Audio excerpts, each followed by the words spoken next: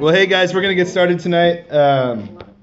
You already all know Dan, so I don't have to give him any introduction. But everyone online might not know Dan, so everyone say hello to our online folks. Yeah, all 17 subscribers. That's awesome.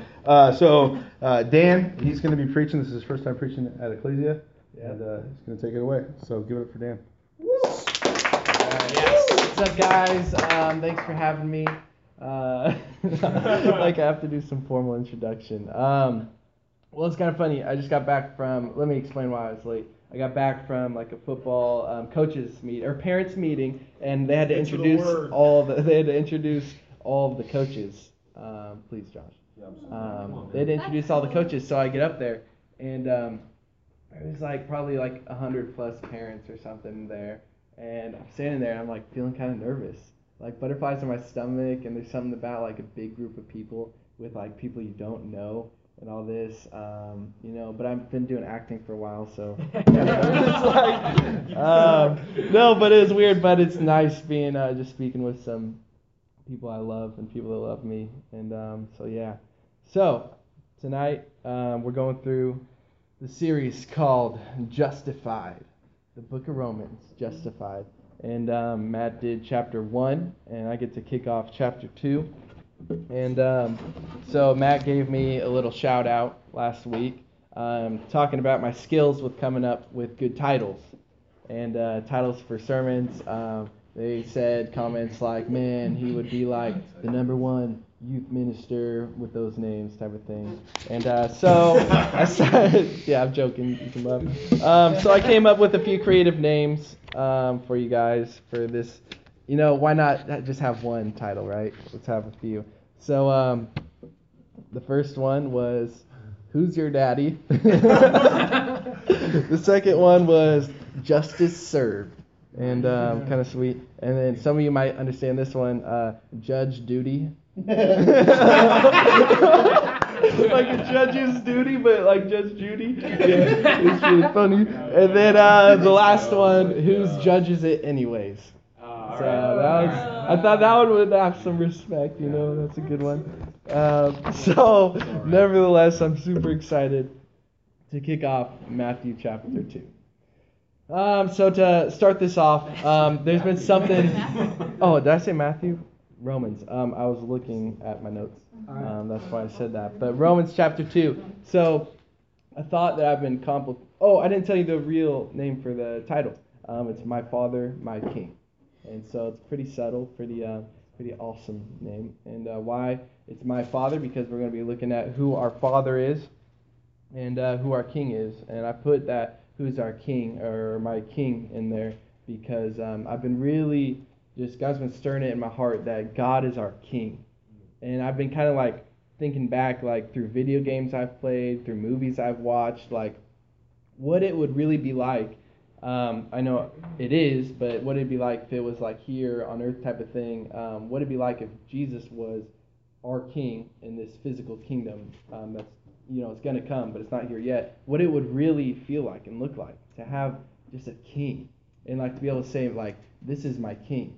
Like straight up, like this is my king. Like you see the movie, like The Gladiator, all these people, like all the guy does is like stand up in the auditorium or something, and everyone's like, like all this, like could you imagine just all the followers of Jesus one day that we're gonna see, like all of us around, and then Jesus is just gonna like stand up and like smile at us, and everyone's just gonna be like our king. Like it's just an amazing thought, knowing that who our king is.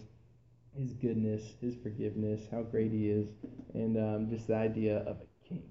And so with that in mind, we're going to get started, and I'll read through it real quick. We're going to go verses 1 through 10. And starting off, says, "Therefore you have no excuse, O man, every one of you who judges. For in passing judgment on another you condemn yourself, because you, the judge, practice the very same things. We know that the judgment of God rightly falls on those who practice such things. Do you suppose, O man, you who judge those who practice such things, and yet do them yourself, that you will escape the judgment of God? Or do you presume on the riches of his kindness and forbearance and patience, not knowing that God's kindness is meant to lead you to repentance. But because of your hard and impenitent heart, you are storing up wrath for yourself on the day of wrath, when God's righteous judgment will be revealed. He will render to each one according to his works. To those who by patience and well-doing seek for glory and honor and immortality, he will give eternal life. But for those who are self-seeking and do not obey the truth, but obey unrighteousness, there will be wrath and fury. There will be tribulation and distress for every human being who does evil, the Jew first and also the Greek. But glory and honor and peace for everyone who does good, the Jew first and also the Greek.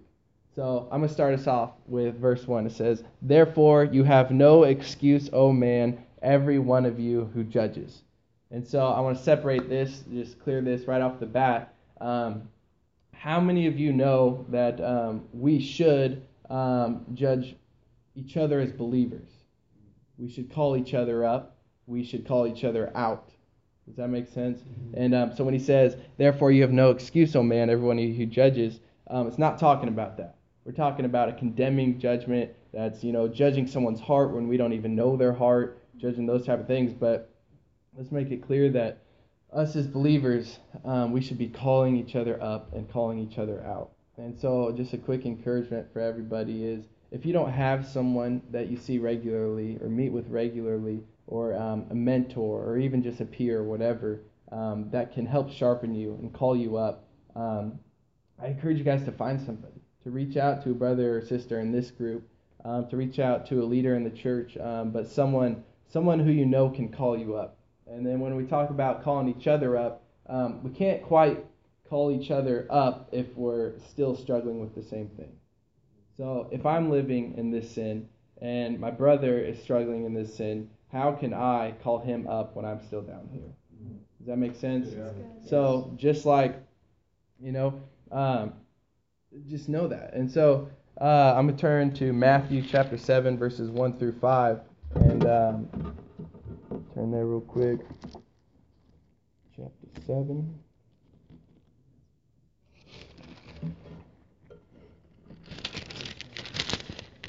Verses 1 through 5. It says, so this is kind of just Jesus putting it in words on judging others, judging each other. It says, "Judge not, that you will not be judged. For with the judgment you pronounce, you will be judged." So you'll be judged with the same judgment that you judge by. "And with the measure you use, it will be measured to you. Why do you see the speck that is in your brother's eye, but do not notice the log that is in your own eye?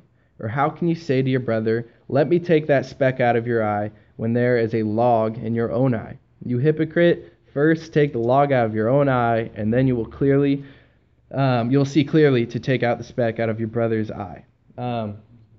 So guys, just straight up, we're called to call each other out, but let's first check ourselves and make sure that we are walking in victory, rising up in that victory, so we have that confidence and that authority and that boldness to call each other up. Amen to that? Amen. All right. So I got a little story for you guys, and it has to do with what I'll explain shortly after. I was driving in the car one day. I think I was in the back seat, or I was in the front seat. Not that detail matters, right? But I'm sitting there, and we're just kind of hounding. Me and my fellow brothers, I'll just leave them unnamed because how horrible they are. Just kidding. We were driving, and we make fun of each other.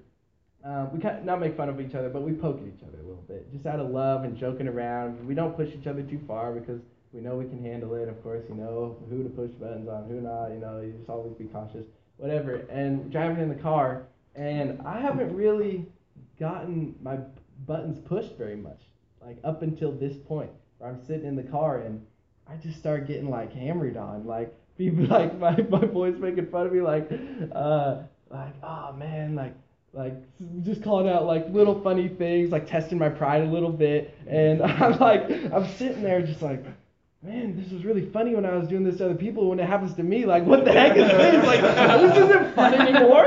Why? What is this? And I'm just sitting there getting all frustrated, and then I say to my buddy, I say, man, like, I'm actually kind of upset right now. Like, can you stop? Like that? And then the person replies, no.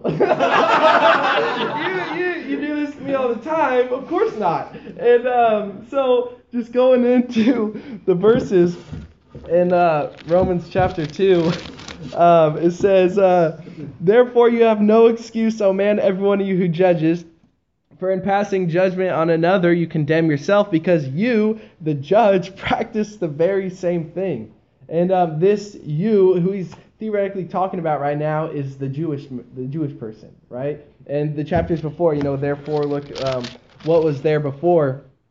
And, it just calls out the ways of the Gentile, the lawlessness, the unrighteousness, all these things that the Gentiles and all these people were indulging in. And then he gets to the Romans, and he just calls them out. And you just imagine, like, the Jewish people's faces, they're reading this, and they're calling out the Gentiles. They're like, yeah, this is, like, this is awesome. And then just, like, hold the phone, stop the record, it's your turn. And they're like, whoa, like, what? And then they're faced with a decision, like, I was faced with the decision to be like bitter. I could have been like bitter, or my pride could have been just like showing out and all this stuff. But then I just realized, like, man, I need to get over myself. Like, I need to be able to laugh at myself. I'm in the same boat that person is in. So, how can I get upset when I'm doing the same thing as this person, and, vice versa. And so that's kind of the Jew in this situation.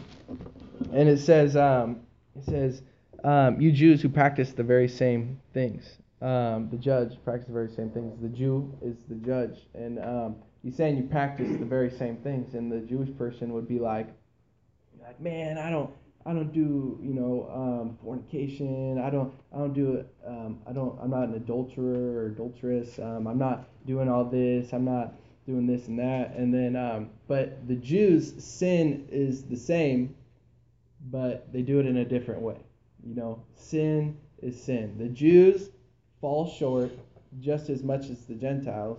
I fall short just as much as you. You fall short just as much as me. And it's just kind of this thing where they're just doing it a different way. And the Jews, they're in this mentality, they're in this mindset where they can judge others, but when it comes to them, their heart is so hard, and they're stuck in their own ways and their culture. Like the Jewish people, I was reading up on like how kind of ignorant they were in a way, and straight up, like, they went as far as believing that they were God's chosen people, which they were, but when they got up to heaven, even if they didn't make it to heaven, they'd have Abraham over there, their father, to come pull them over to the gates that's leading to heaven. Like, they thought, what, no matter what I do, I'm good enough, I'm special, I don't need to do it the same way as everyone else, I'm set aside, all this stuff. Does that make sense? That was their kind of line of thought. And then we'll turn over to Luke chapter 18, verses 9 through 4. Luke 18, verses 9 through 4. And this kind of just puts that into perspective on 18, 9 through 4. Or, whoa. 4 through 9? 4 through 9, yeah. Just like that, 18, 9 through 14. There we go. Sorry, guys. So I'll read it. It says, as Jesus talking, he also told this parable to some who trusted in themselves that they were righteous and treated others with contempt. So now this just says just what I talked about straight up right here. It says, Jesus says, two men went up into the temple to pray. One a Pharisee and the other a tax collector. The Pharisee, standing by himself, prayed thus. This is the Pharisee praying, God, I thank you that I am not like the other men, extortioners, unjust, adulterers, or even like this tax collector here. I fast twice a week. I give tithes of all that I get. But the tax collector, standing far off, would not even lift his eyes to heaven, but beat his breast, saying, God, be merciful to me, a sinner. I tell you, this man went down to his house justified, rather than the other. For everyone who exalts himself will be humbled, but the one who humbles himself will be exalted. So right there, that's just kind of the context and what we're talking about today is the Jew and the Gentile. It's not about your works. It's about your faith. It's not about your faith in your faith. It's about your faith in Jesus. It's just all these different things. And then, so next, we just continue on. He says, he calls them out and says, you know what, you Jews, you practice the same thing. And then verse 2 picks up saying, we know that the judgment of God rightly falls on those who practice such things. So when Paul says the statement, we know that, what he's doing is he's calling out the readers, the individual, to contemplate these things. He's calling out their reason. He's calling out their knowledge, like their common sense type of thing. He's saying, like, do you not know that the judgment of God rightly falls on those who practice such things? And then still, this is like him getting to make that Jewish person start to kind of think and contemplate and just kind of spark those things and be like, oh man, like, yeah, and just kind of puts him in a position of realizing what is going on and where he can choose the truth or he can choose unrighteousness. He can choose to keep hardening his heart, but he just calls him out and turns it into just basic logic or reason. And he says, do you suppose, oh man? And when he says, oh man, it's kind of just like this feeling of emotion. It brings out the emotion, and it just shows that his concern. It's like, my friend, my brother. Do you not know, oh man, you who judge those who practice such things, and yet do them yourself, that you will escape the judgment of God? And it could also read, do you not yet do them yourself, that you of all people will escape the judgment of God? So he's basically saying, like, do you really think that you of all people, you're set aside more than everybody else? You're going to be judged differently than everybody else? Do you think that you're going to escape the judgment of God? Do you think that you're above everyone else? So he's just calling out their ignorance right there. He's just calling out their ignorance and just bringing it to surface to the point where they can just push it back down or they can scrape it off. And so he says the next statement, and he's like, do you think that? Or do you presume on the riches of his kindness and forbearance and patience, not knowing that God's kindness is meant to lead you to repentance? Or he's basically saying, do you think that you're set aside more than everyone else, or are you just taking for granted the kindness of God? Like, which one are you taking right here? And then the kindness and forbearance of God. God, he doesn't punish us for our sin right away. There's the natural cause and effect of sin that happens, but he doesn't punish us right away. He's saving up that punishment till the day of judgment. And so when he says that, he's saying, like, do you not realize what's happening right now? That God's not punishing you right now, but the punishment is due at some point. The punishment is due at some point. So God is a just God. That's what he's saying, because the Jews knew, they knew that God was just. They understood that there had to be a sacrifice for their sin. They understood that it had to be this to meet this and all this. And so that brings me to Colossians. Colossians chapter 2, verses 13 through 14. Got it right that time. Colossians 2, 13 through 14. And this is something that's stuck with me for about a week now. And it says, and you who were and you who were dead in your trespasses and the uncircumcision of your flesh, God made alive together with him, having forgiven us all of our trespasses. And this is how he did it. He's a just God, so this is how he had to do it. It says, by canceling the record of debt that stood against us with its legal demands. This he set aside, nailing it to the cross.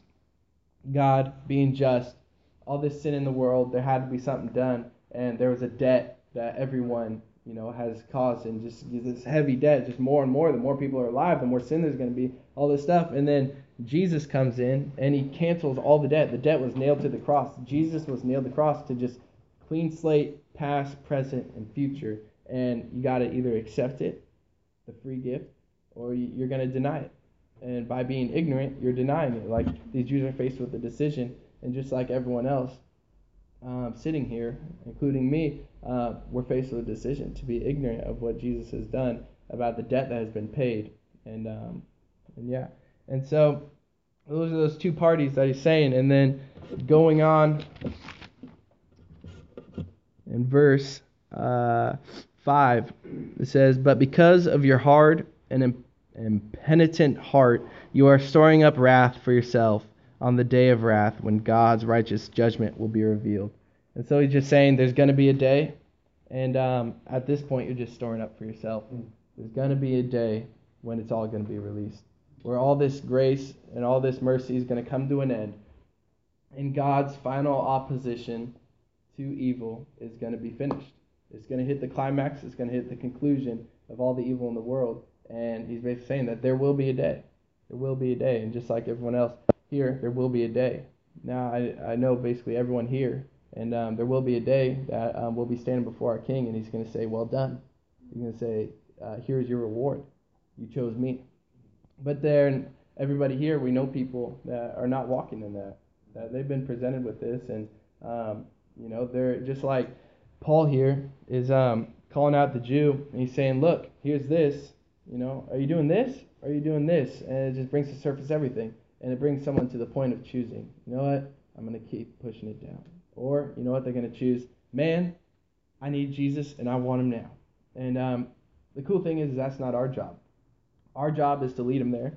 Our job is to bring him to that point. But our job is not to make the decision for him. Right. That God is working in their heart. God has a time just perfectly timed out like he did in my life. I remember when I was with Matt and in football season, freshman, sophomore, junior year, and senior year basically, and man, I didn't even realize it at the time where he was planting seeds in my heart. He was even inviting me to Bible studies, and he would meet up with me a one-on-one or me and someone else 2-on-1, and he's just planting seeds, and I think he might have checked if my faith was in Jesus. And he's like, "Hey man, is your faith in Jesus?" And I probably said yes, but I don't even think I knew what it meant at that point. I was just saying yes to say yes, and it just seeds slowly and slowly. And he could have been like, showing me all this cool stuff in the Bible and all these just mysteries of God, revealing them to me. And he could have been like, "So, you want Jesus? Are you going to start following Jesus? Or you realize how ignorant you've been?" Like, he could have done all this stuff, but he just kept working on me to the point where, 2 years later or a year and a half later from when I even talked to him last, he's just like, I didn't know anyone else to go to, but the Holy Spirit is just working on me, and it got to the point where I was just like, "Man, I'm ready to stop pushing it down. I'm ready to stop walking in sin and doing all these things." And but moving on, verse 6, it says, "He will render to each one according to his works." And now, how many of you guys like singing? You guys singing? Yeah, I guess all of us here like singing. That's awesome. I do too. In case you guys were wondering, no one asked me, but anyways, yeah, I love singing. But I really, really love singing when everyone around me is singing. It's really easy to hit the tone, when I'm singing. But sometimes when I'm worshiping God, I like to add a little extra oomph. I like to add a little, yeah, or like something like that. I like to add a little something in there. But the problem is when I'm singing in a group with everybody else, those like sounds good. But as soon as everyone else stops singing, I'm like, all right, I'm going for it. Yeah, Jesus. Like, it's just way off tone. And it just does not sound right. Like, my voice sounds so much better when there's 15 other people around me singing. I don't know what it is. Like, I don't know what it is. But the funny thing is like in verse 6, it says, "He will render each one according to his works." Is like here on earth, it's really easy for everybody around here to just continue along their day. That everyone's just singing in the choir of all humanity. You're just walking around like, either following or doing this, but no one notices it because, either everyone else is doing it or everyone else around you sounds great. And so you can just, like have your voice crack or like croak, whatever, and no one's going to notice. But the fact is that He will render each one according to his works. The fact of the matter is that every one of us will be standing one-on-one with Jesus. We're that solo, we're that little, that little moment where you try and step out there and do it alone. It's not going to sound very good. I think every one of us are going to get up before Jesus and we're just gonna realize how unworthy we were, or how unworthy we are, and then we're gonna realize, man, I can't believe how off key I was. And I think there's a lot of us that are sitting here. We're thinking, man, I'm being such a good Christian right now. Like, it goes both ways. It goes to the point where you can just kind of mix in with the crowd and no one's going to notice what you're doing and get away with it and everything. But it goes the other way too, where we're like, sometimes this happens to me. I think in those solos I sound really, really good, but in reality, it doesn't sound good. And so, do you guys see what I mean? How it can go both ways. And but one day, man, it'll be revealed to its finest. We're going to see. He's going to reveal to us who we are. We don't even know half the things we do, more than half the things we do, and it's easy to get away with it when we're in the group. But then going right back to one another, we call each other up, we call each other out. Man, it's got to happen. It's got to happen. You got to say, man, you're kind of off on this note. You got to say, you're a little off key here. Let me help you. Let me show you how to put those fingers on the guitar, type of thing. You guys know what I mean? That's what we're here for. And so, moving on, verse 7, it says, "To those who I patience and well-doing seek for glory and honor and immortality." So let me read this verse in kind of a translation that puts it more into perspective. It says, "To those who with patient endurance look beyond their well-doing, seek for glory, honor, and immortality." It's not in our works. Right. It's not in our works. Just like back at that last verse, how it'll all be individual when we're standing face to face with God in heaven. But He's worried about the individualness right now and right here. He's worried about that right here and right now. And it's not in our works. He's worried about our faith. He's worried about you individually. He's not worried about He is worried about all of us collective, but He's worried about us individually first and foremost. He's worried about our relationship with Him first and foremost. He wants to take care of us before we take care of everybody else. Does that make sense? Yeah. And so, and patience, not because of our well-doing, that should be a byproduct, guys. That should be a byproduct by the faith that we have in Jesus, that He's going to transform us from the inside out. And like Pastor Dave was teaching about last Sunday, that you can't help but do these things. Right. You can't help but do these things because you're just so filled with the joy of the Lord. You're doing it because of what Jesus has already done for you, and you get to do it in complete freedom and joy. And moving on, verse 8: "But for those who are self-seeking and do not obey the truth, but obey unrighteousness, there will be wrath and fury." Just like the day of judgment that we talked about, guys. It doesn't get much more straightforward than that.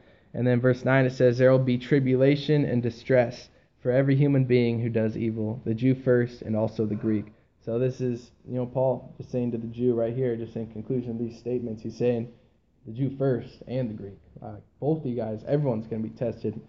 And then it just goes on to say, "But glory and honor, peace for everyone who does good, the Jew first and also the Greek, for God shows no partiality." Boom, just like that. And that's pretty straightforward, am I right? That's pretty straightforward. This is what you're going to get if you do this, is what you're going to get and you do this, and we're all in the same boat type of thing, right? And so this is what I'm going to conclude with, guys. We're going to back it up to verse 4, because I think this is one of the most important things that we could ever hit on when we're talking about Jesus in the Bible. It says, "Or do you presume on the riches of His kindness and forbearance and patience, not knowing that God's kindness is meant to lead you to repentance?" And so let's define repentance real quick. It is a change of mind leading to a change of action. Okay? So repentance, a change of mind leading to a change of action. When you repent, you're no longer thinking of sin the same way. You're no longer thinking of it as attractive. You're thinking of it as ugly. You're no longer excited to do it. You are just burning up inside trying to get away from it. There's this whole new mindset that happens when you repent from sin and you turn to Jesus. It's no longer the same boat or anything. So when it's saying God's kindness is meant to lead to repentance, that's what it means. And so a little picture for you guys is, so I remember always going camping with my family friends back in the day. And I was a young buck. I was probably like 8 years old or something. I remember always getting into trouble with my other family friend who was about 9 years old when our parents were, we all came together. And we'd do something, just do something so dumb or, just something we should not be doing. And then all of a sudden, my buddy, let's just say his name is Jim, we'll just say his dad goes, "Hey, Jim, get over here." And he just start like yelling at him or something, like, "You do not do that. Like, come on, you know you're not supposed to be doing stuff like that." And I'd be sitting there like, "Sucker," like, that sucks. Like, man, my parents aren't even here. Like, I don't have to worry about this. And so what this is with God. Like, he had his parent there to kind of discipline him. And of course it was out of love because he doesn't want to see him do the wrong things and go down the wrong path or see him do the wrong thing, get hurt or anything like that. So he's disciplining him, right? He's watching out for him. And just like I was standing here, just kind of in the background, I was just getting like, man, I'm so glad my parents didn't see me doing that type of thing. Is when you haven't accepted Christ, you're not quite yet his child. Like the price has been paid for you to become his child, the child of God, but you haven't accepted it yet. You have not, like signed the paper or whatever. You're not quite his child. So, like, when you're not walking with Christ, when you don't know Jesus, you're kind of walking there and like, you see that person get disciplined, and you're walking there perfectly fine. And this is what it's talking about: God's kindness, his forbearance, everything. Right. The fact that God is, I remember when I was walking without Jesus, and man, everything was great. Like, I could be so ignorant, and things were going so good, and I didn't have to worry about things. I wasn't getting hurt, all this stuff. And like, I remember like being at like a party or something, and I remember I was like on this like 12-foot roof, like up there, like drinking and doing all this just stupid stuff. And then we're like getting down from the roof, and I'm like, "Hey guys, check this out." And I like jump off the roof and like land, and my back was already bad. I'm just doing these things, and I didn't even get hurt.